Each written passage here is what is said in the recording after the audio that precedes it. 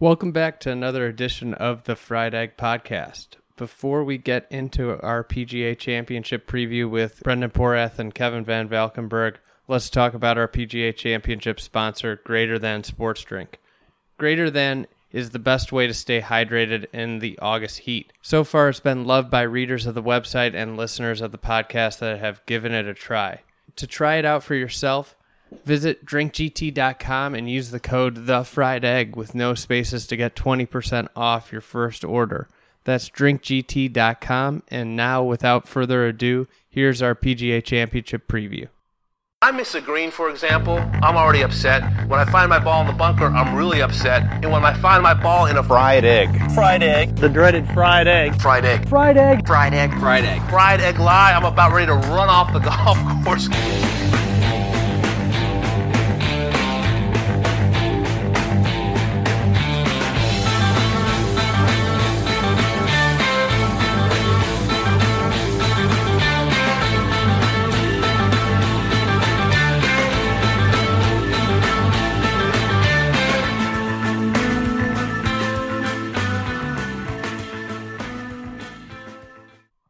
Ladies and gentlemen, welcome back to another edition of the Fried Egg Podcast. We are here to preview this year's PGA Championship with SB Nation's Brendan Porath and ESPN's Kevin Van Valkenburg.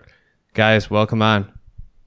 Andy, thanks for having me. Good to be back. I tend to think of my my guest partner here more as like a Lou Gehrig stepping in for Wally Pipp. You know, we may never see our old friend Sean Martin again. I thought about doing the entire podcast in a Sean Martin impression, a Sean Martin voice, but that would be that's a committing to the bit that I'm not sure I could quite live up to. Yeah, to clarify for the listeners, our regular preview and recap guy Sean Martin, he's out on vacation this week, and it begs the question. I've often wondered if Smartin was the smartest person in golf, and does skipping the 2018 PGA signal more about his intelligence, or is this just a coincidence? I think he's in a spot where the company he works for has a busy schedule upcoming, and this is not the company he works for, so it's a suitable time to take a break. Sure, he would if he were here, he would want you to know the FedEx Cup playoffs are just as big of a deal as the PGA Championship, and maybe more so. So definitely the players. The players is definitely a bigger deal. I will say the highlight of my family vacation last week was pretending I needed to make a run for coffee for 15 minutes and using it as a reason to just drive around for an hour to keep my sanity and listen to your podcast last week on the way you guys would change golf. That was a fantastic and entertaining debut on the Fried Egg for Kevin. It's just it's like a author writing his first book. You just pour everything you have into your first novel. Yeah. Now you're the quickest repeat guest of all time.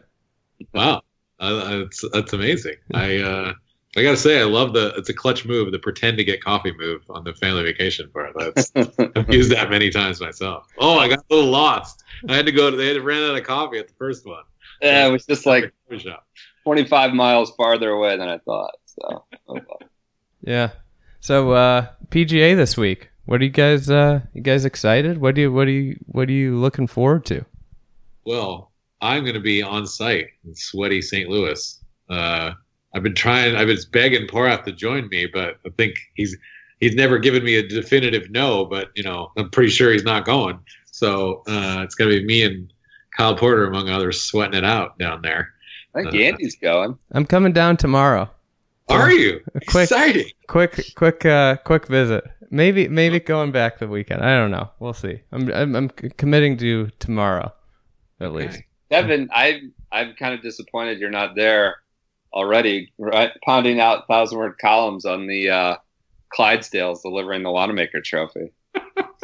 The one thing I've learned covering the majors is the 3-day build-up to the majors and writing 1,000-word columns every single day is not the way to go do majors. The best way to cover majors is to get in Wednesday night and just write about the actual golf. And then for Andy's purposes, what are you the opposite, right? You go scout the course, Yeah. Get your content and then take those learnings and apply them to watching from home. No? Yeah, I'm the opposite. I'm a early week guy, taking the early week takeaways and applying them to the weekend watching.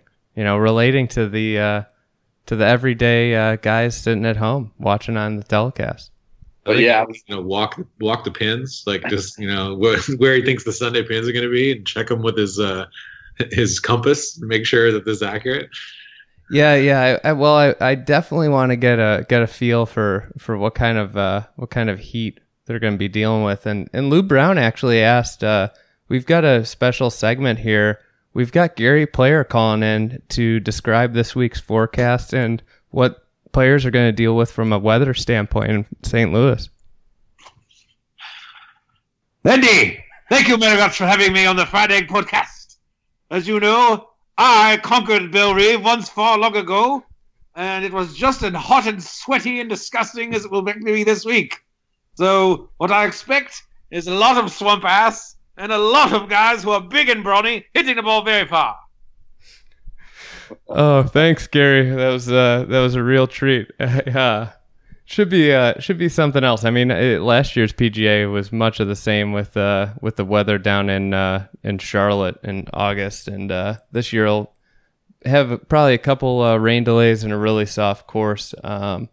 In terms of there's all kinds of storylines. I was doing a piece putting together all of them, and I was wondering, what player do you guys think has the most to gain from a PGA win?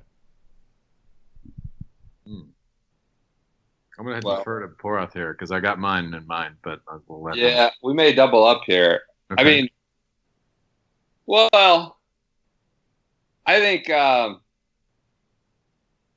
I think from practically speaking, wouldn't the answer be Jordan Spieth? Ooh, yeah. I mean, obviously, if he doesn't win, there's not a big loss. But if he does win, I don't know. I feel like that's a pretty big launching. And who gains more? I mean, I don't know. Tiger. Yep, all of a sudden, Jordan. That's a great question. That's a great answer, because then not only does Jordan have as many majors as Rory, but he also has the career Grand Slam. And his entire season, the worst of his career, has been a huge success. Yeah.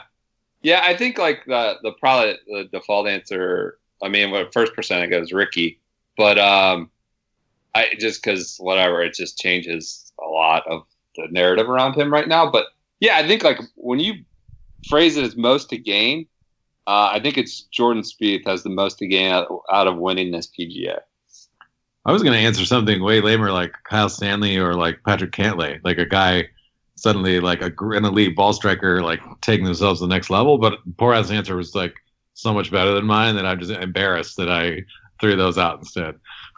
I think that's the fascinating thing with this one. You could make a case for almost probably 10 players in the field. You got Tiger.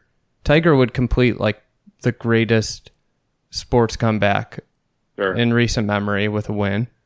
Mm-hmm. Phil would become the second oldest guy to ever win a major. You'd have I think Dustin Johnson. That's a big question. Is 2018 a disappointment for DJ without a major? I mean, I go back and forth with DJ so much that are we overrating majors? It's obvious that DJ is an amazing player. What if he were to win another 15, 20 tournaments and have 40 wins and only one major? Would his career be a disappointment? I don't know. It would seem ridiculous that DJ, if he got 30 plus wins, 35 wins, would be mentioned in the same breath as Davis Love and Fred Couples, who are going to finish, with 11, 12 wins and one major. But that's the way that majors kind of end up sort of measuring people, right? DJ doing the summer triple with TPC Southland, Glen Abbey, Bellerive. It's Starberry putting up triple doubles on a 25 win Knicks team. It's a little stats. It's a little bit depressing that we were rooting the end of Firestone, and yet it's gonna go to TPC Southwind next year for the Bridgestone. Like, where the guys are going to hit wedge in every hole. It's It's like I don't know if it's an upgrade. Yeah. I want to talk. Do you want to talk about? Can we talk about that WGC for a sec? Yeah, sure. It was brutal, wasn't it? I mean, it was boring. Yeah. I think like part of it is the course, which you have illuminated so well for people over the last few years, Andy. But like I think another part of it is like the WGCs are just kind of eating their own. Like it's like everyone's getting too fat and rich to the point where like the golf is not compelling. Like I just think like, what is the incentive to like? There's strategy involved in the golf course, but there's also some in the golf course you play. But I think there's also some strategy involved. Like there's a strategy taken out of it when everyone just makes a cut and everyone's guaranteed $50,000 and like everyone that's already in the field is kind of set for life. Like, you know, is already kind of, you know, the rich and the fat of the, you know, walking in high cotton, whatever the bad metaphor you want to use is. Like, I think like there's a lack of interest. The players are they're lethargic about it. Yeah. And think of going from Firestone to TPC Southwind the week like right after the Open. Like, you think guys are going to be just showing up to collect checks and get the hell out of there? Yeah. There's going to be like 3 or 4 guys who are maybe trying to play on Sunday, and that's it. Amazing stat. I would say that we were talking about. Go ahead, Andy. No, I would say that the WGCs are the most disappointing thing in golf at this point. You get the best players together right now, and they play a Muni in Mexico. They play a cool match play tournament at a pretty cool course. They play TPC Southwind now moving forward, and then they play, you know, a terrible golf course in China that barely anybody shows up to. You know, that's just the world deserves better when the top 70 golfers all come together. I will say yesterday, I think one of the things that's been lost in all the golf course hate, and I'm probably a chief offender of the golf course hate, is how unbelievably good Justin Thomas is, and how he was playing a different golf course than everybody else in the field. And I did all this number crunching, and I was looking at top tens, and I started this because I wanted to look at Ricky Fowler specifically, like top tens compared to wins, you know, long term over time, and I found that Justin Thomas has 10 wins and 24 top tens in his young career. He's at like 37.5% of the time he's in the top, like versus top 10 and win, he wins, you know? So it tells me that when he's at his best, he's probably better than everybody in the game of golf right now. Obviously, the all-time high guy is Tiger, and he's at 66%, which is absolutely nuts. Am I wrong though? In the funnest part of watching JT in the whole tournament was when he would get into trouble and when he'd hit like ridiculous shots from, you know, I think he curved a wedge with a ball below his feet, like, you know, 20 yards in the air out of the bunker. And then that shot where he hit in the other fairway on Friday, I think, and then curved it back towards, like, those are the kind of things that I want to see from JT, because that's what makes golf fun. And when he's playing well, he just is murdering a drive right down the middle and then like hitting an unbelievably towering iron to the green and making putts. Like it's amazing, but it's like kind of boring to watch over and over again. And I don't know why. Maybe like some of when Rory was doing that seemed a little more compelling, but maybe I'm just seeing so much of it now that I'm numb to it. Like I was getting all kinds of hate from JT fanboys about pointing that out, when actually I really like Justin Thomas. Like, he's one of my favorite players to watch, but it also just, I want to see him like use the full display of all of his skills, all the arrows in his quiver. Like we talk about, you know, that Rory can hit like all those different kinds of shots, but why would he sort of hone them and sharpen them? Because the courses are set up so he doesn't ever really have to, unless he gets into trouble. Yeah. I just think like, as bad as yesterday, yesterday should have had so much more juice given the leaderboard we had. And I just think like next year we're overlooking the impact. Like the WGCs just lack like player enthusiasm for it. And I think next year going from Royal Portrush to Memphis, it's going to be, you think there's going to show up, cash their check, and Sunday's going to lack a little more, even more sizzle. Do you think there's a red eye from what is it? What's the airport that they have to fly into to Portrush? Probably Belfast. Belfast to Memphis. The regular red eye there. Yeah. The most amazing CSAT that we saw one of our friends put together is Ricky Fowler has played in 27 of them. He has 0 wins and has made $4.3 million. So he Arnold Palmer made like $1 million his entire career. Like the fact that obviously the money is way different, but that's nuts to think that that's a great example of how the WGCs are just a money grab, like cash out. Ricky Fowler's probably had some like top 10s in there, obviously, but he never won one, and he's made an obscene amount of money, like 4 times as much money as Greg Norman made in his entire career. WGC. So another thing that bothers me, and I started thinking about this and I couldn't get it out of my head last night, is all right. So they PGA Tour has to know that Firestone is somewhat of a boring golf course, right? But they've set the golf course up the exact same way for the last 15 years. Like no variation in setup. Like they have 4 par 3s that all of them are between 185 and 220 yards. But every day they set them up that distance. Like you can play a forward tee. You can make one of them 120 yards one day. Like that would be fun.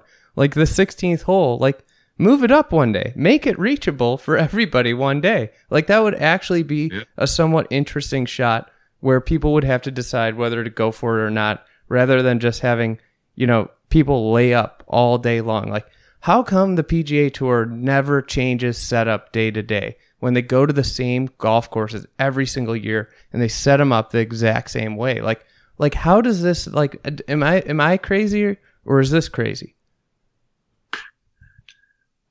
I think it's spot on. I want to a deep dive into who's doing the setups each day. Like, is it, I don't know, who is the PGA Tour setup people? Do we know anything about any of them? It's Mark Russell and Slugger White.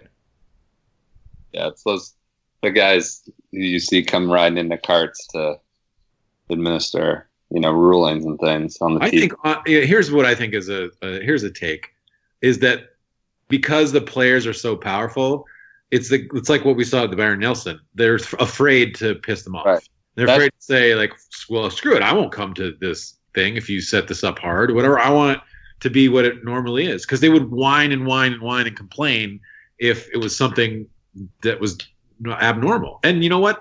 I understand it. They're used to what they're used to.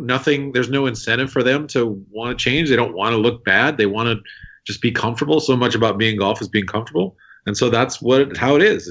It's a cycle that feeds itself over and over, right? Right. I think Andy, you're not crazy. This is crazy, but I think we lose sight of who the constituents are. At the end of the day, the tour answers to the players, like Roger Goodell answers the NFL owners, and that's just how it works, So in some sort of attempt to get this train back on the tracks, we're supposed to talk about the beautiful city of St. Louis and a major championship in St. Louis and the PGA. What if, Brooks Koepka had a great week at Firestone despite putting horribly, and looking at the golf course, I really think that somebody that absolutely bombs the ball is going to win this thing. There's really thick rough, and the golf course sets up well for guys that hit it far and high. If Brooks Koepka wins, he'll have won 3 of the last 5 majors he's played in, and he will only have 1 PGA Tour win in his career. Does that say something about the PGA Tour setups, or is it more about Brooks Koepka and majors? Just Brooks Koepka is just a big game hunter. I think it says more about Koepka, in my opinion. I mean, he's got the game to win on the PGA Tour and PGA Tour setups. No, I mean, I think it. Of course, I think it just shows he kind of turns it on, cares more, and turns it on, realizes his full potential on the biggest stages and at the most toughest toughest and challenging venues, and kind of, I think it says more about Koepka that Ricky has lower odds than he does is kind of an injustice, almost a crime. Ricky's 18-1 and Brooks is 20-1. How much mark money do you think that they get on Ricky? Like, Ricky's made Vegas so much money from like a lot of like just lame fish betting on Ricky who don't know anything about golf. I bet that Rick has made DraftKings like $5 million himself. I'm in this this majors pool with my buddies, and a lot of them are like buddies from college, and where there's 32 guys, and it's a snake draft every year, right? Or for every major and the WGC match play. That's why there's 32. So all 64 guys get picked. And anyway, so I had like the 8th pick this time around, and it started today. And like, I was on a text chain with a couple of my buddies that are, big golf fans, and we're like at pick 6, and Justin Thomas and Brooks haven't been picked yet. And like, people were losing their minds. Like on this text chain, like, how is Justin Thomas still not been picked? So Justin Thomas ended up going 7, and I got Brooks at 8, and it's just crazy. I mean, Tiger got picked ahead of him. I mean, I think like Spieth obviously is having a bad year, but Fowler got picked number 3, and it's just like it's kind of crazy. It's just, but it gives you a lens into the public opinion of these golfers. Here's what I think Rick's projection is, and Porath knows this because we were texting about it. I think Rick's gonna get his like Sergio major like when he's almost 40, and that's gonna be it. Like, and everyone like, oh, finally, like Fowler's fulfilled. He's a major champion, but that'll be it. Like, all you'll think about is like, all I'll think about is all the majors he could have won. That's what I think about with Sergio. Sergio could have won like 7 majors, and he's probably gonna end up with 1. His game is trending in a bad direction. When I think about it, that's why I did all this number crunching. I put it all on Twitter with Ricky. Is like, his career looks a lot like Paul Casey's. Not Sergio won 20% of the time that he was in contention. If you look at it that way, like that's a win rate you see with a lot of the superstars.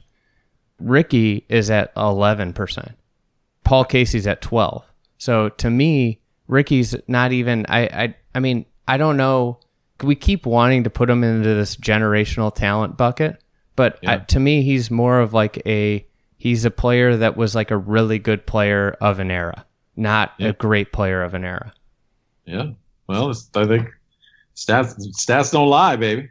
Yeah, I'm not the biggest stat guy either. Thing, real quick, I do think that there is some merit to the idea that if you're the kind of player who has to make 20 birdies in a week, Koepka might just be like, yeah, I'm kind of out on that golf. Like, so some of those courses are going to set up, it's like, if a guy like Koepka might say, like, I want it to be hard. I want it to be sort of, I can muscle it out of the rough where other guys can't. And so maybe that's why majors would sort of set up better for him. Like, it's just the tour is too easy for one, for hold his interest, and for 2, to not like level the field, like raise the difficulty, and like a really strong, really good player might rise to the top. So I was thinking about this today when I was looking at these numbers and thinking about Koepka and the PGA Tour, and I don't want this to be taken out of context. It easily can be, but I found this comparison, and I'm not sure exactly if it's right on, and obviously, like, they're all athletes in both scenarios and great athletes, but is the PGA Tour to golf what is to what the WWE is to Olympic wrestling? That's a take. I don't know. Oh my God. I mean, that's basically calling the PGA Tour a farce. Like, it's just not. Like, I think high level amateur golf, like the summer circuit, these kids play high level amateur golf, plays a better golf courses that test your games more and are set up more towards like what championship golf really is versus what the PGA Tour plays week in, week out. I mean, they're not playing high level amateur golf at 7,400 yards, right? So I mean, some of them are. Okay. Like, well, I mean, my knowledge of the high level amateur golf is roughly zero, so I'm gonna have to defer to you on this. But I don't know. This is something I thought. Like, you're getting back to your point about. I think this is kind of all getting back. Like, there's a theme in this entire pod, the front half of this pod, about WGCs kind of eating their own, and setups are beholden to the constituents that are the players. It's kind of like this. I don't know. It's a very closed door party that it's the way they want it to be. Of course, there's access. You can get a card, and you can you play well enough, you get there. But it's more or less a closed system, and it's not a closed system, but it's the party that they want to throw, and it's kind of exclusive, and it's the way they want it to be. It's how they want the birdie fests, the courses they want, the way they want it set up, and it just yields a kind of golf that maybe we don't like. And I think that's getting back to everything, just the WGCs being too just seeming lethargic and people disinterested, and no variety in courses or setups. The players are the constituents. There's not. I mean, you don't need to be. We've seen you don't need to be an adversary. USGA is in an adversarial posture with the players. The RNA is not. It's not an antagonistic posture, but they're also not. Beholden in part with and parcel with the players like the PGA Tour is.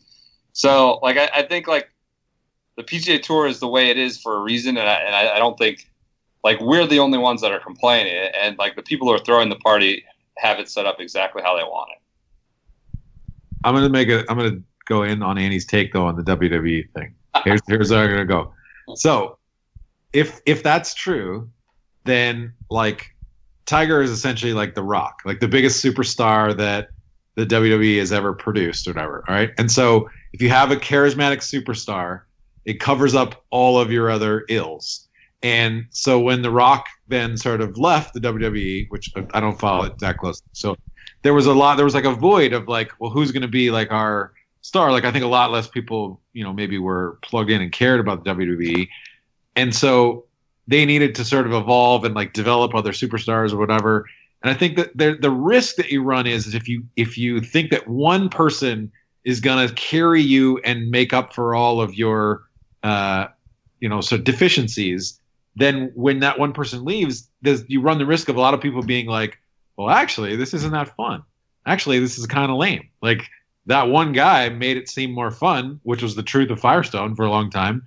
And then when it wasn't, it was the sheet had been pulled back, and all of a sudden everyone's ugh, I don't want to watch this.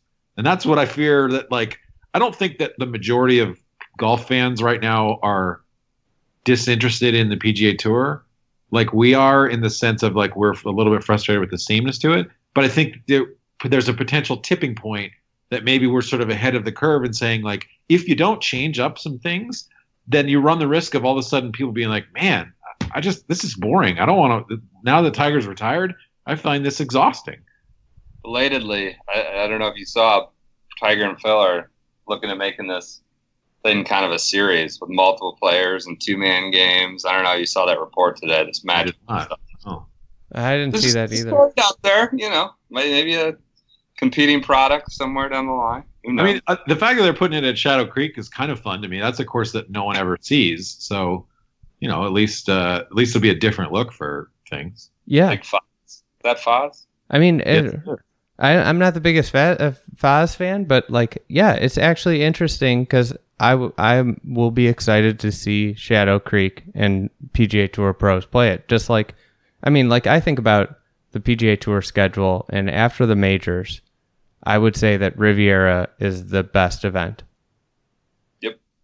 And, to me, it's not a surprise that it's played at the best golf course that they play 4 rounds at every year. Yeah. I was thinking today, to get us back to the PGA, is just kind of the fatigue of the whole PGA Tour season. Do you remember when we were at Riviera and the announcement came out that Tiger Rory and JT were all playing together. Like I gasped. I dropped my phone. I was like, oh my God, like this is. And I know I'm in the whatever. I follow this for a living, and I don't know. I can be jaded about it, but that literally stirred my emotions. I was like, this is amazing. This is so great. Like they're playing again this week. I'm just like, it's just the season, the grind of a PGA Tour season. Obviously, we've now been able to watch Tiger play a full season. So it's just, I don't know. It just lost the supergroup thing. Lost so much sizzle compared to that Riviera announcement. Do you think that the move to May then, because of that fatigue and that season long thing, is a good move for the PGA? I think in that respect it is. I think overall, I think the PGA Tour kind of pulled one over on them. I think I think in that respect it is. They could maybe kind of wedge their way into some sort of new identity, and there's much more enthusiasm and anticipation around it falling in May. But again, there's a lot of other sports going on and a lot of other competing interests more than just preseason football. So I think in that respect, from our very narrow point of view, the PGA there might be more enthusiasm and anticipation around it, but overall, I don't love the move. I think it'll make the PGA to me feel more relevant because it will, when we have two majors in, that there's a possibility that someone could win two majors and be going for the third at the US Open, which haven't happened really in our lifetime. And, having the best major, the British, be the final major of the year was, I think, also kind of fun. But Porath, I just want to call back to remember when at Riviera when we walked with the Penn State truther guy who was there to see Tiger, which was the most bizarre random media sighting. That guy who writes all the Joe was framed stuff. And that's the most bizarre random media person sighting ever. That's how big of a draw Tiger was. He brings out the truthers. That was crazy. There was 80 people following Tiger, 80 media people following Tiger that week in that group, which on a Thursday morning. I remember how packed that just the whole crowd was on a Thursday morning. That doesn't usually happen, which is surprising. I think the other thing is that gives the schedule a little bit of benefit is the cadence of it. So you have the biggest non-tour event, which is the Players, in March, and then 1 month later you got the Masters. 1 month later you have the PGA. 1 month later, it puts it on a regular schedule. But that being said, going up against the NHL and NBA playoffs, not good at all. I don't think it's going to do anything for the general fatigue we feel about the playoffs either. I mean, just because the playoffs are now in August and not going up against football, I think we're still just going to be kind of burnt out by then. It's guys playing for $10 million purses. People going to their lake house. Yeah. All right. Here's a question for you. What would be the 3 ideal PGA May courses then? If we have new courses in play and you can set up moving forward and anything is in play as long as it can have the actual tents and all that stuff, what would be the ideal 3 courses that you would want it to see it at? Riviera. Okay.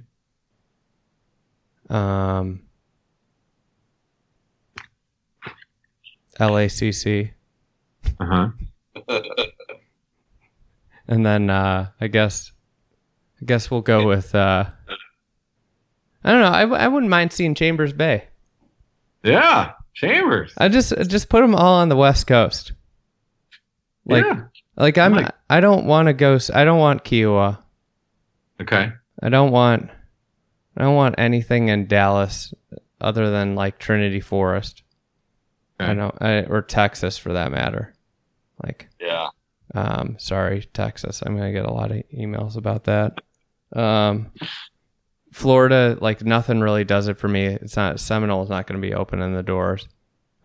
Georgia, there's nothing in there that's going to host, a PGA. I don't want to see it at East Lake. Do you guys? No.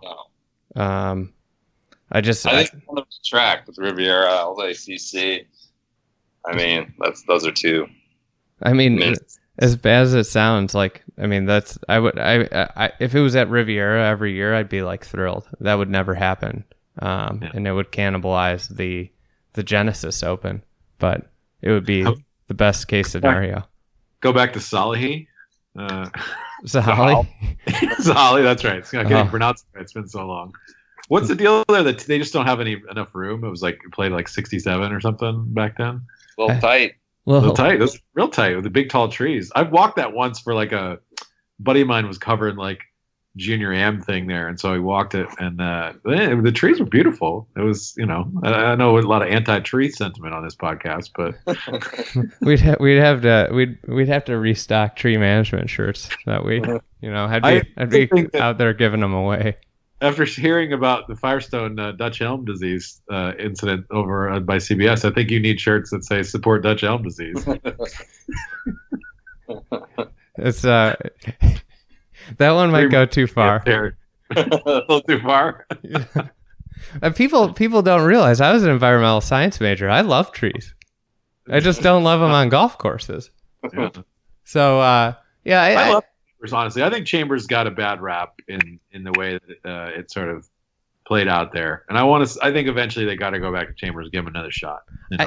Whether it's in May or whatever. Somebody said something about a idea of like giving it all the modern, I can't remember who, and I apologize for that, but like all modern major hosts as the PGA's thing, Yeah. And the problem, but this is the other problem with the May date. Like, it's going to be really interesting next year with Bethpage because like there weren't like leaves on trees in the beginning of May. Like, and it's not about like the weather. Everybody's like, oh, well, the average high is 65 or 67 or whatever it is, the date. It's about like the amount of time you have to grow grass and actually have healthy grass that's ready for a major championship.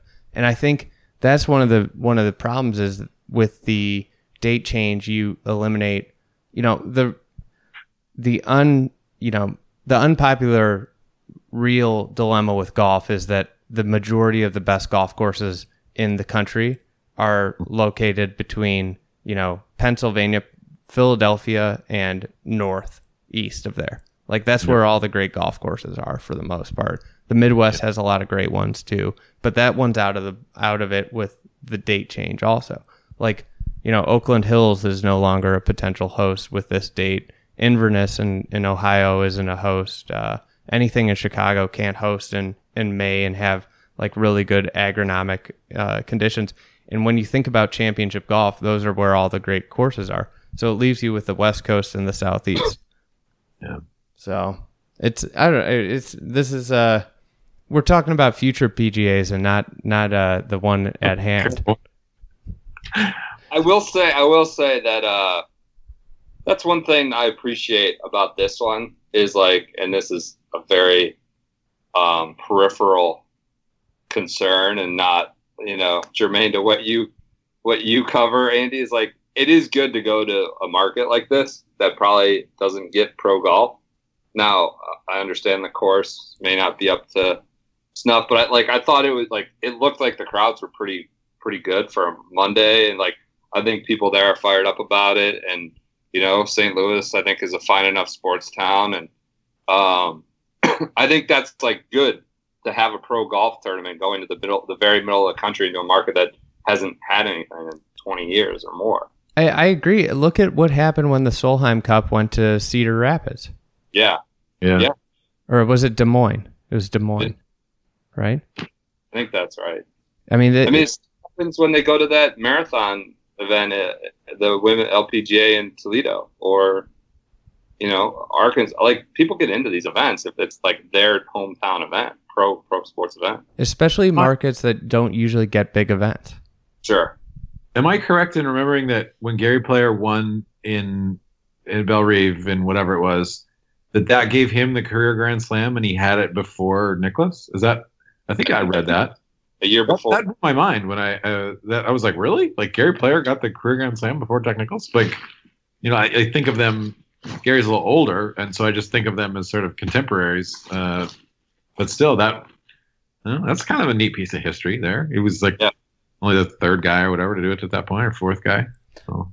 I think there's only one real fix to this whole problem with the PGA. Okay. It needs to go back to match play. Go back, embrace their history.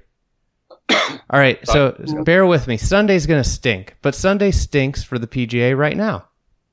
Every day stinks right now for the PGA, like in comparison to the other majors. All right? Okay. But if you made it like 36 holes of qualifying, stroke qualifying, and then you cut it to the top 32 and you do match play in, you could make an argument that if you did 36 holes on Saturday, where it was the round of 8 to the 4 to the finalists, that Saturday and Friday would be the two best days of major championship golf of the year. Yeah, it would be. You went from having the 4 worst days to 2 of the best days. Like, that's a huge win.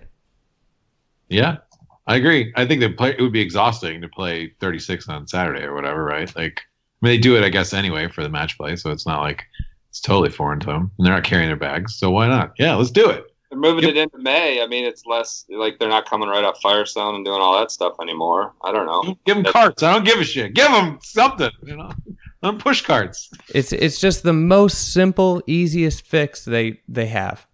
How is there not a match play major? There's a reason the PGA was a match play tournament from the start. Variety, Yeah. Like, you've got your invitational, you've got your big U.S. championship, you've got your big championship of, the British Islands, and then you have your match play championship. It makes so much sense. It really does. Change. Go ahead. Do we know what year did it change? Like 1970, I want to say. There's probably sports writers who are behind this. They bullied the PGA into turning it into. It was probably like, I don't know. Trying to think of who would have been, in the 70s would have been like a big, powerful sports writer. Herman Bisher, something. Jenkins, everything. Because that's the way it worked. Like, so one of my biggest gripes in golf history is that sports writers got together and decided that the Western Open was no longer a major, and they're the Sarahs are just lost all of the majors that he had sort of won. It's just the fact that you could win a bunch of majors back in the day, and then all of a sudden they didn't count. It's just crazy to me. But that was sports writers that decided that. Well, now we got bloggers and podcasters coming around to force it back into match play. Yeah. I love it. The last time I played golf, I got to the course without my greater than. Sure enough, I had a back nine fade after an even par 35 on the front, put up a nice little 41 on the back. The best way to fight fatigue on the golf course is to stay hydrated, and the best way to stay hydrated is with greater than. Check out Greater Than at drinkgt.com and use the promo code TheFriedEgg for 20% off your first order. That's drinkgt.com.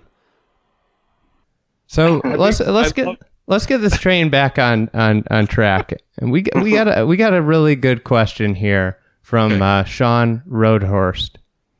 Does Rory stink? Oh my gosh. I enjoyed your note in the newsletter this morning about how that was Will Knight's. Oh, Will Knight's, how his wedges are just they're inexcusable, disgrace. It was very strong language. I liked it. It's this can't go on much longer. Rory in 14, I looked this up a while back. He was proximity to the hole, from 125 yards. He was fourth in strokes gained. And he's never been, that is the only year that he's ever been in the top 100. So how did that one outlier, what was he doing that year that made him so much better? Was it the wedges he was playing? Was it the ball? Was it, just the way that he sort of, I don't know, looked at that? What was happening that one year that he was so good at it? Why can't he be just half of that? Why can't he rank 50th in strokes gained from 120 yards? So one thing is that I feel like the majority of the PGA Tour has caught up to Rory's prodigious length, and we saw that yesterday at when we were watching the Bridgestone. Everybody was hitting the ball 400 yards. Like, it's not a big thing anymore. So Rory used to get wedge opportunities where nobody else got them, and now everybody gets wedge opportunities. I think that's a big part of it. I don't know that. What's going on over there? Sorry, as I was typing some things. Is that showing up on the podcast here? I apologize. Yeah, you got to throw the mute on if you're gonna just hammer away. I just wanted to continue to make this the top quality production that it always has been. You were filling in for Smart and admirably in that aspect. Darn it! I was so close, and now, yeah. That's part of the tradition. This is a casual conference call vibe. Always has been. Love it. Why are Rory's wedges so like? Why can't they be what they are in 14? Does he need to watch some film? Do we need to get him those old Nike wedges, those Nike Vapor things or whatever they were? I don't know. I don't know. It's just a different. The Sunday fade was really kind of disappointing. I thought for sure, like, I think I think he walked out of 14 thinking like, wow, there's really just like, I am the guy of the next era. Yeah.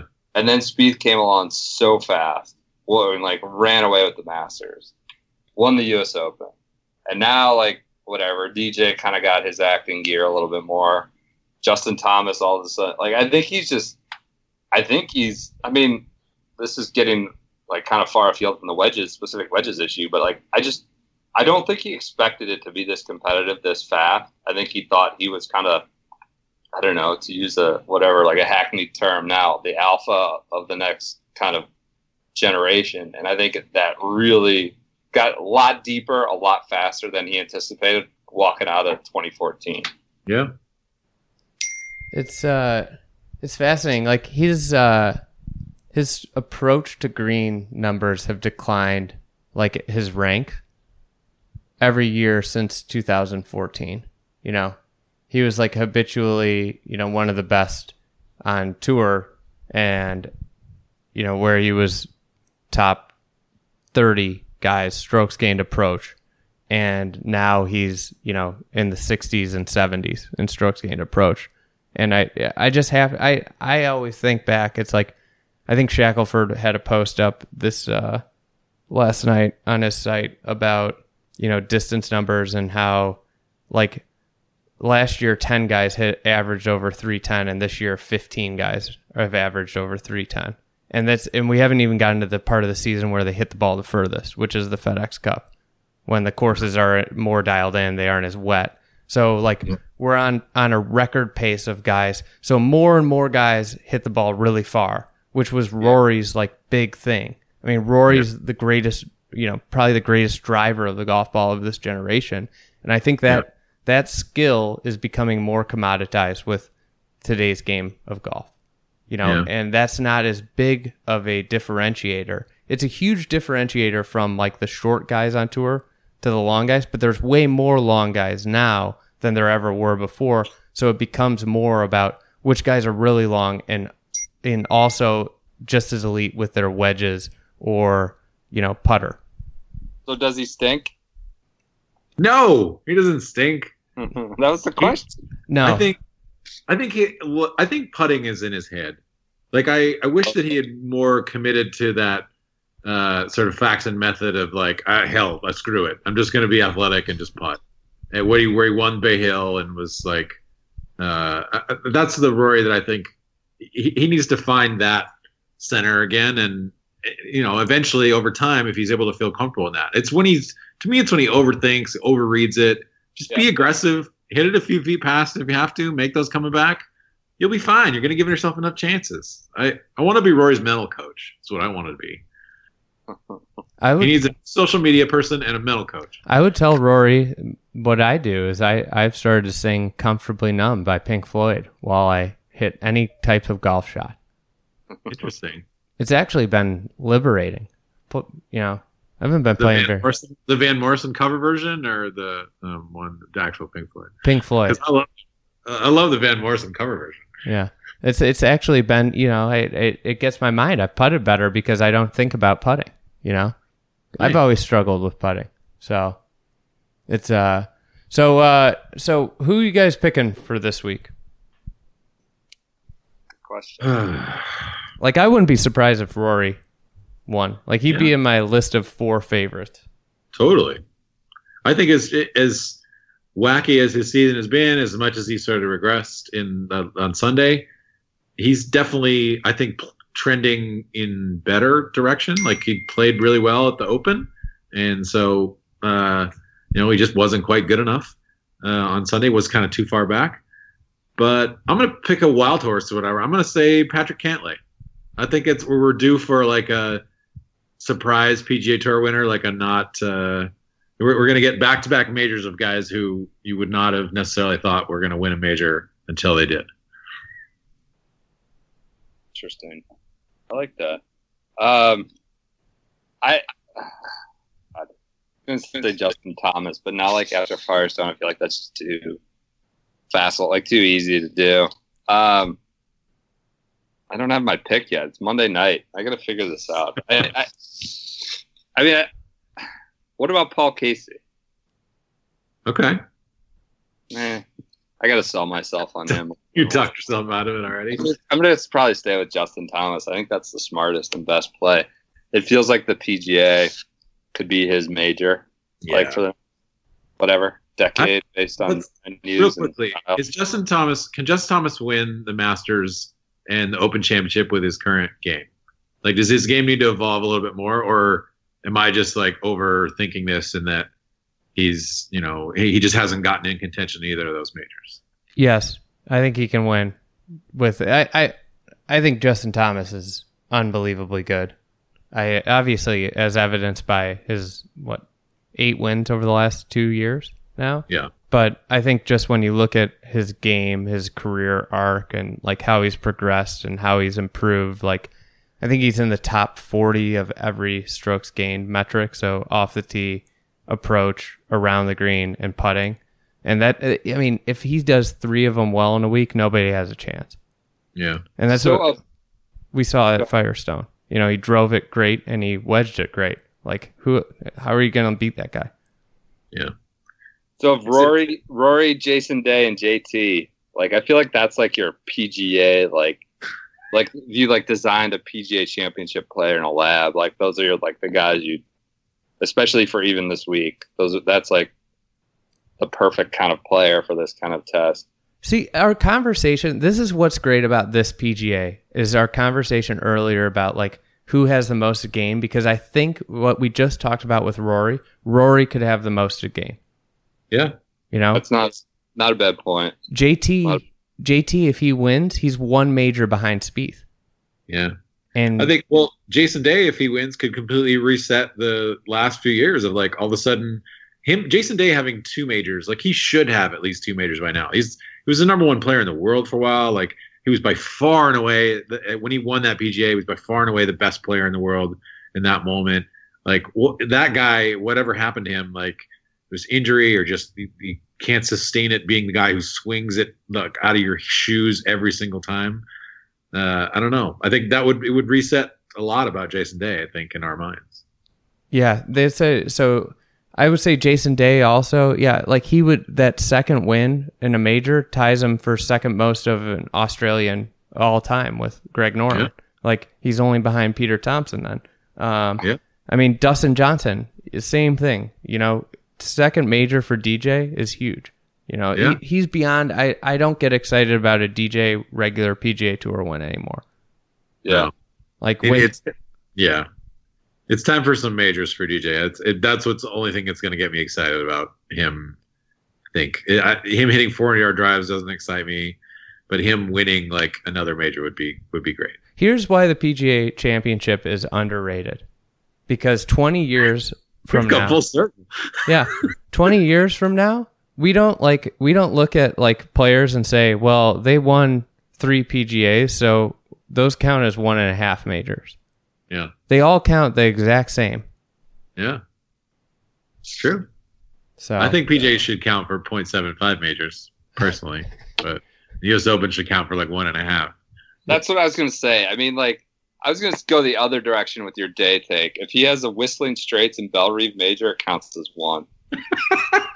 but you would say that now, but you know when Brendan Porath is writing about golf and has, you know, some acute liver damage from all the monsters he's drank over the years, he will remember Jason Day. He'll be writing about the good old days when players weren't like Jason Day now, you know? Like, let me tell you about how great Jason Day was. You're right. You're right. All you Cold Hammer fans, you whatever. What's that? You're right. It's all right. So I'm gonna go with Koepka. I'm rooting for Koepka. I'm all in on this. I really want the 3 major winner with 1 PGA Tour win, and I think he putted so bad. Putting is a week to week thing. He hit the ball great at Firestone. And I think Bellerive sets up so perfect for him. I guess the rough is really, really thick. So I just don't see anybody that doesn't hit it 310 plus winning this week. Can I ask you, what do you think, like, we're looking at for scores this week? Like, is this like, he's talked about how he's perfectly cool just hitting into the middle of the greens and playing out. Obviously, he wanted Aaron Hills with scores were, you know, par doesn't matter, but scores were better. Like, what do you see kind of this championship being? I think 6-12 is my guess. Is that too big of a range? It's a big. If it's a small, if you want me to tighten it up, I'll go 8-12. So, okay, that's pretty standard for PGA, right? Like, it's pretty rare for a PGA to be, you know, 1-5 or like deeper than. You know. Yeah. Jason Day, set the records? What did Jason Day get to 20 or something? He got to 20, but then I think he bogeyed the last. Didn't he to get it to 19 or something? Yeah. I don't finish 20, finish 19 or something. It's thick. You know, like the rough's really thick. It's not an easy golf course. It's going to be soft, most likely. The greens. That's something that's interesting, is that the members haven't been playing on the greens all year. Yeah. Like it's been closed all year for it. Like, they've been playing to temporary greens because I think last year, as I understand it, they lost the greens. Huh. And then when, you know, media hit the ground this week, you know, today I saw a lot of people taking pictures of the greens and being like, this doesn't look that good. So it might not be like, I don't know, the putting might be a little bit, it'll be interesting to see how the conditions are. Like, you're not going to be dealing with, like, I think a pristine putting, you know, green that you see at a lot of PGA Tour events or like the Masters. Like, that's not going to be Bellerive this week. So, I mean, I know groundskeepers are kind of your constituents. I never feel like that's like one of the hardest jobs. Like, I never. Yeah. It's like impossible. Like, the people are just always bitching about something or other. I just like. I mean, how. It's I don't know. That can't happen if you have a major. I mean, like, well, you know it's coming. It's St. Louis in August. Right. I know. Nothing. Yeah. Yeah. It's just not a great time. Like, if you want to play golf in St. Louis, like, October's great. May's great. Like, August it's kind of bad. It's going to be, as Gary said, it's going to be very hot. I mean, I can't believe you guys got Gary Player on this podcast. This is an amazing get. I mean, I don't know he doesn't even own a cell phone, right? He just called in. That was amazing. Yeah. I think I'm sure the media will blow it out of proportion. Is all I'll say, because that's what, you know, we get worked up about fescue being chopped back a few feet. You know, just what we get upset, what we feed on. So, what's your guys' favorite PGA memory of the last, like, 5 PGAs? 5 PGAs. Man, that's unfair. I had, you know, it's easy to queue one up if you can take the whole accounting of things. Yeah, I had to eliminate Tiger Bob May from any consideration. Jimmy Walker playing lift, clean, in place on 36 holes on Sunday. to win the first major under lip cleaning plays. So fitting. I covered that solo. None of you all were there. So you don't get to talk about the Jimmy Walker experience, all right? That's like you don't talk about a war that you didn't serve in. I was there for that. I still have to talk to my therapist about the Thrall. Man. I mean, Rory dusting the field in Kiowa was pretty amazing. Andy and I were talking about it in the podcast last time about how Rory went like 66, 675, 66, 68. It was the most Rory major ever, maybe. Just that one horrendous round and then just completely boat raced everyone. I like my favorite memory is like Bernd Wiesberger, like just barely existing in 2014. Like literally just not even, he's like a marker for the final group. Like you got Ricky, Phil, like playing ahead. And then like Wiesberger's just there. I felt terrible for the guy. All of a sudden, he's got to play up the 18th in the dark. Like that was a memorable moment, though. That 18th at dark, you know. Yeah. Oh yeah, that's a legit. I don't think people like really realize how close Rory was to hitting in the water off that tee shot. Like that shot was like 3 feet from being in the water and completely blowing that PGA for him because he was insistent on hitting that tee shot. But it wasn't. It stayed up, and then he bullied Phil into playing through. That moment sticks with me, but I go back to the Kiowa PGA, and I think about Ernie's tough luck in majors all the time, where he finished runner-up to VJ and Tiger in like 3 or 4 consecutive majors back in the day. I mean, David Lynn finished runner-up to Rory. I hope we can get David Lynn on the next week's podcast and talk about the slander that he faced. Now, 2 Friday podcasts in a row, David Lynn's career is tossed in the dumpster. He would go right alongside like Sean McKeel as the most obscure major champions of all time. Yeah, that was absolutely true. I don't remember anything else that David Lynn ever did in his career other than finish runner-up in that major. Don't you think as much as we talk about like, this is going to be set up for someone who hits 300 yards. Has that kind of eliminated those like surprise majors and some like, will we ever see a Ben Curtis win a major again, or Sean McKeel, or like a total, like a guy who's ranked outside the top, 100 basically? I mean, wasn't Ben Curtis like ranked 500th in the world or something in that moment when he won? Yeah. Yeah. Win a date with Todd Hamilton. Hamilton. Hybrids all the way around. That I don't think anybody's going to ever win a major hitting hybrids into par 4s anymore. Or yeah. I think that's a good point. I don't know. It's God.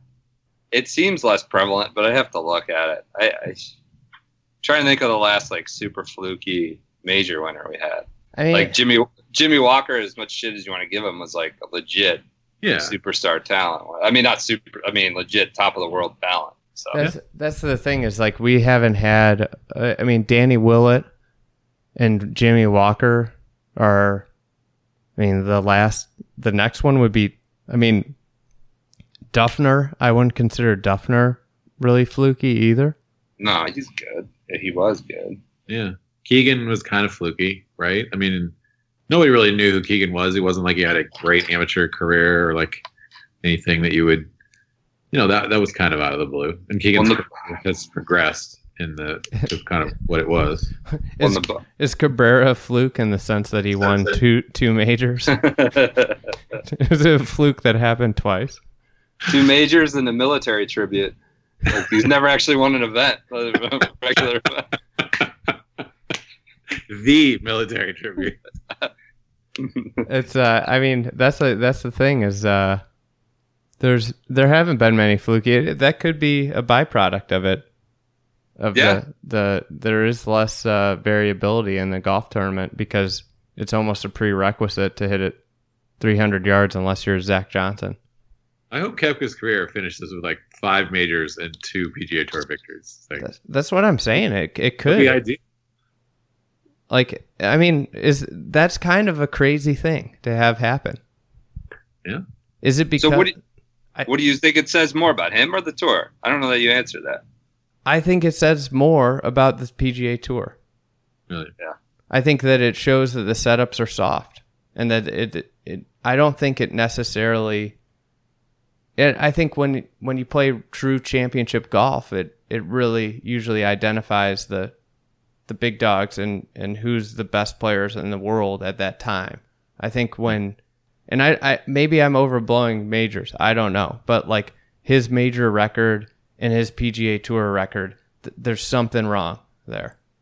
You know, the guy is just an absolute beast in major championships. He was really good on the European Tour too, and then on the PGA Tour, like he's like average. He's like a middle of the road PGA Tour player. I don't know. I mean, Tiger used to say he had no interest in playing the birdie fests, where he had to shoot 20 to win. He wanted to play the hard ones, but he still won. He won so often that I don't know that really the facts quite add up. I think you can never consider Tiger Woods in any comparison to anybody. Yeah, like it's crazy, but I don't know. I guess like that's like I know that the thing with the tour is that they have parameters that they set a tournament up in, and everything's within a certain parameter, and nothing goes outside the box. Yeah, and I would say that the major championship setups are typically outside of that parameter box that the PGA Tour has. I think they should start giving more control over to like title sponsors to do like course setup. Ooh. Start getting things real tricked up, all weird. You got like big Jim Justice walking in, nice. Putting like windmills on holes, and like, they should just start like seeding. Tours should start ceding control to like the the host sponsor and course. So you just the CEO interview on Sundays would be a lot more interesting too. There you go. But that's real dangerous because you can't just cede it to the wild CEOs. Then you got to cede it to all CEOs. And some of those CEOs are like the most boring, whitest dudes in the country. So like, what if they set up the most vanilla setup possible? Like maybe they already are doing that kind of thing. Like it's possible the setups could get worse in that scenario. It's a big risk from Porath there. Yeah, sure. Maybe Bob Parsons wants to sponsor a tournament and make it like crazy kaboom baby on every hole. But, he might make it mandatory to become a troop for the week. You got like the guy from Valspar like going like Boise State on the greens, like making them different colors. Just get a little wacky. All right, let's get into overrated, underrated. Unless you guys have any parting things or thoughts that you want to talk about the PGA. No. I mean, this. I was more like, if we're doing the St. Louis thing, I was like, my enthusiasm for this was like an 8-8, 7-9 Jeff Fisher Rams season. But I've come around to it, like more of the Your 10-6 Steelers season, maybe fastest show on tour. Whatever. Maybe we'll get some good players and like Mart's era kind of round. Yeah. Like just letting Mark Bulger get creamed. Like a crappy NFC West division title, but like an early exit in the playoffs. So I look at the players, and I look at so many of them. If they don't win this major, like you could make a case that they've had a really bad season. Yeah.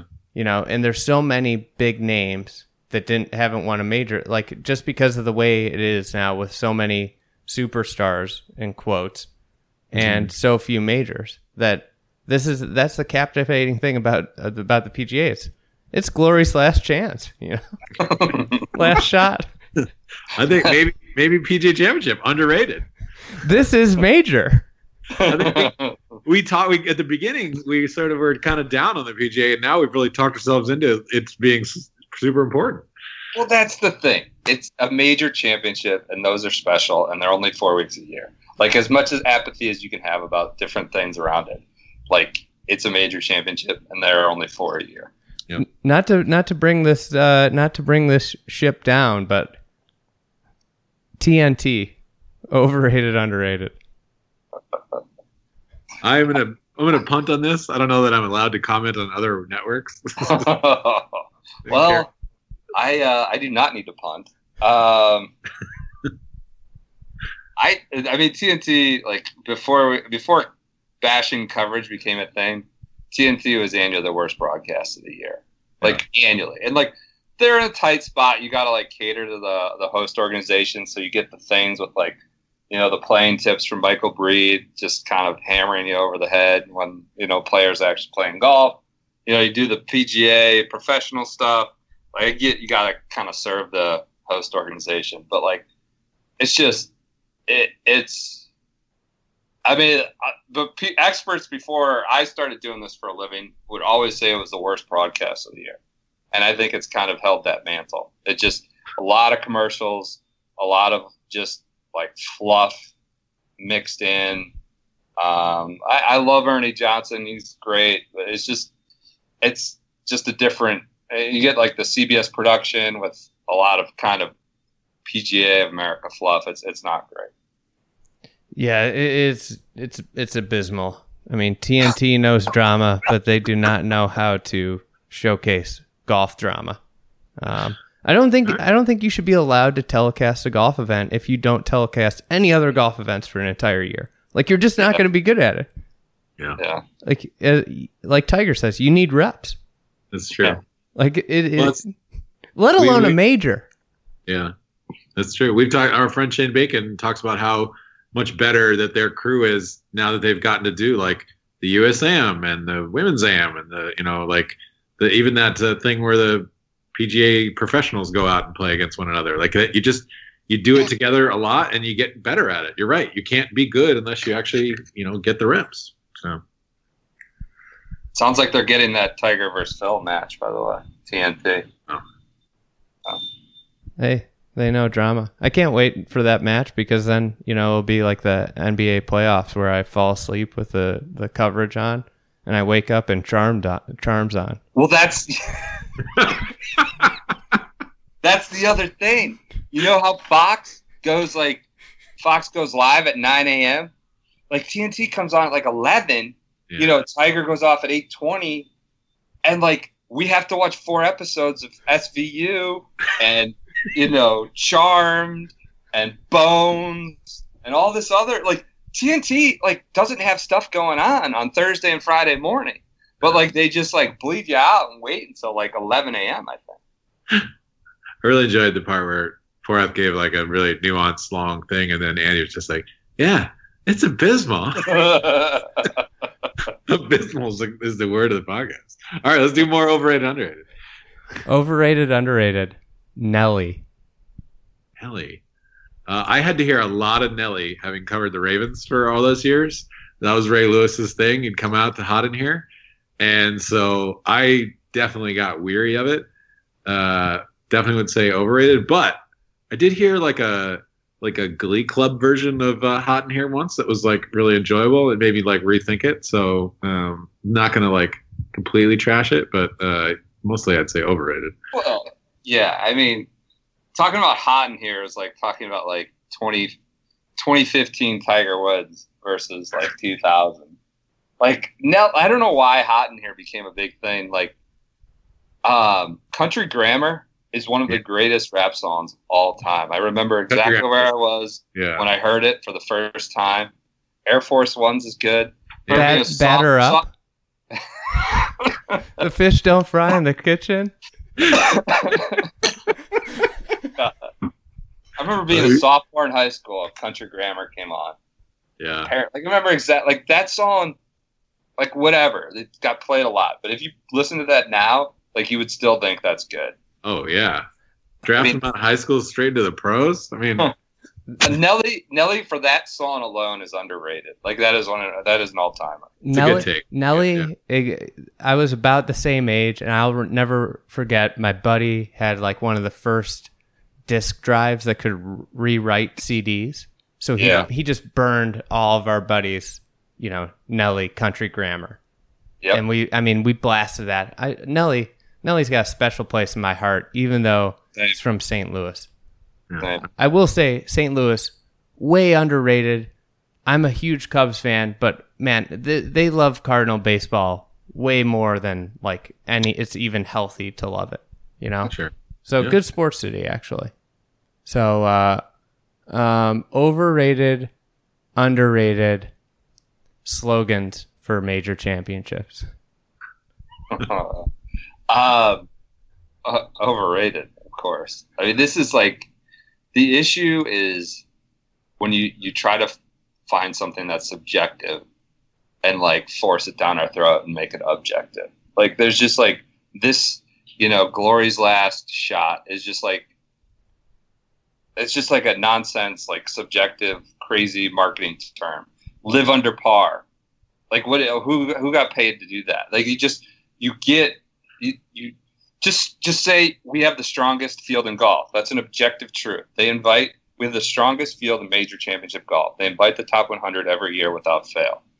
Like that, just like you don't need to say this is major. You don't need to say like Glory's last shot. Like the problem is you get these marketing people. Like that's how you get from the toughest test in golf to now the ultimate test in golf for the U.S. Open. Like it's just stop trying to like play with words and just say what you are. I love it. All right. I would say underrated in their like mockery. Like I enjoy making lots of wisecracks about. I sent a note to Colin Porter this year, and I was like, "Hey, are you going to be at the 5th major for the PGA?" And he's like, "5th? We're like the 7th." So I'm going to hashtag a bunch of stuff like 7th major. 2018 7th major champion is Sanders Shoffley. What was worse? Glory's last shot or this is major? This is major. It's not even close. I mean, I don't know. I think Glory's last shot is horrible. I mean, yeah, Glory's last shot is so like, just like treacly and purple, like dumb. It's like a gymnasism. But this is major is so base and stupid. I mean, I'm not sure. Like, I think we've overinflated like that thing's history. Did that last more than like a year? I think it lasted like a year, but like it will last forever in our hearts and minds. Someone built a second home in Malibu based on this is major. That's infuriating. Like, it can't be that hard to be a marketing guy if that's what you come. If Live Under Par and This Is Major and Glory's Last Shot are like winning campaigns. Yeah, like anything, usually things are the best when they just naturally happen. Right. So they should just let it naturally go. I think they're starting to do that. I think they started to realize, like, hey, it's like the why there's a backlash to the President's Cup and why, people hate when you say that the Players is the 5th major, because if you try and force something, it's not going to work out. We haven't talked about Tiger at all, which is kind of absurd. Surprising, actually. Yeah. Does he have any shot this week? Tiger's season, overrated, underrated. Underrated. I didn't think that guy was ever going to play golf again 10 months ago. He led a major on the back 9 on Sunday. He made the cut at the Masters. He's playing golf. Like, that is so exciting. He's had a top 25 player in the world type season without a win. Totally. Do you guys ever get angry tweets about people who are like, "Why are you talking so much about Tiger?" Like, it's amazing. Yeah. It's amazing how short-sighted those are. Like, oh my god! Like, of course I'm going to talk about Tiger. Like, he could barely walk a year ago, and he was leading a major this year. Like, that's nuts. We don't only talk about Tiger. God, we just spent an hour talking about agronomy and stuff. Like,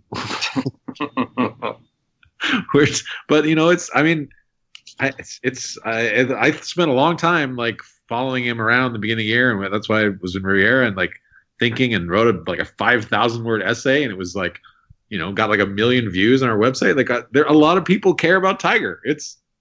Tiger's important. It's he's important. I don't think he's going to do well this week. I don't think so. I think he's gassed. He's pretty tired. He needs to take a couple weeks off, get ready for that FedEx Cup playoff chase. Does he really need to get ready for that, though? No, he needs to make the Ryder Cup team, though. Is he on the Ryder Cup team? I'd rather have him just take the whole FedEx Cup playoffs off. Wow, what an indictment FedEx Cup playoffs. I mean, like, it adds nothing to his career. This is the whole thing. Like, Only thing that matters for Tiger at this point forward is majors. Yes. That's the only thing that matters. Yeah.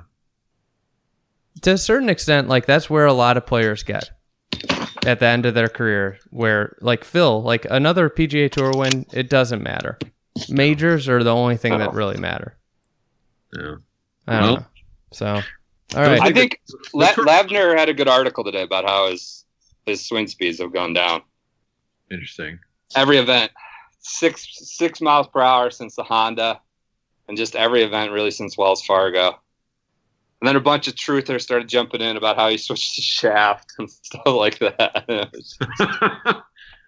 Crazy. But yeah, no, there's no reason for him to play the FedEx Cup. None. No. None. Especially when it could mean like going into the Ryder Cup he played, 6 times and 7 of it. Like it's just, there's no reason. Yeah. I mean, I think he's a lock for the Ryder Cup as is, assuming he's healthy. So I don't think that's changing anything. So, all right, guys, we will talk to you soon. Enjoy the PGA. And, yeah, thanks for coming on. All right. Andy, pleasure. Always. Number 2 in the books for me. Woo! Suck it, Martin. You've been listening to the Fried Egg Podcast. We do the digging for you.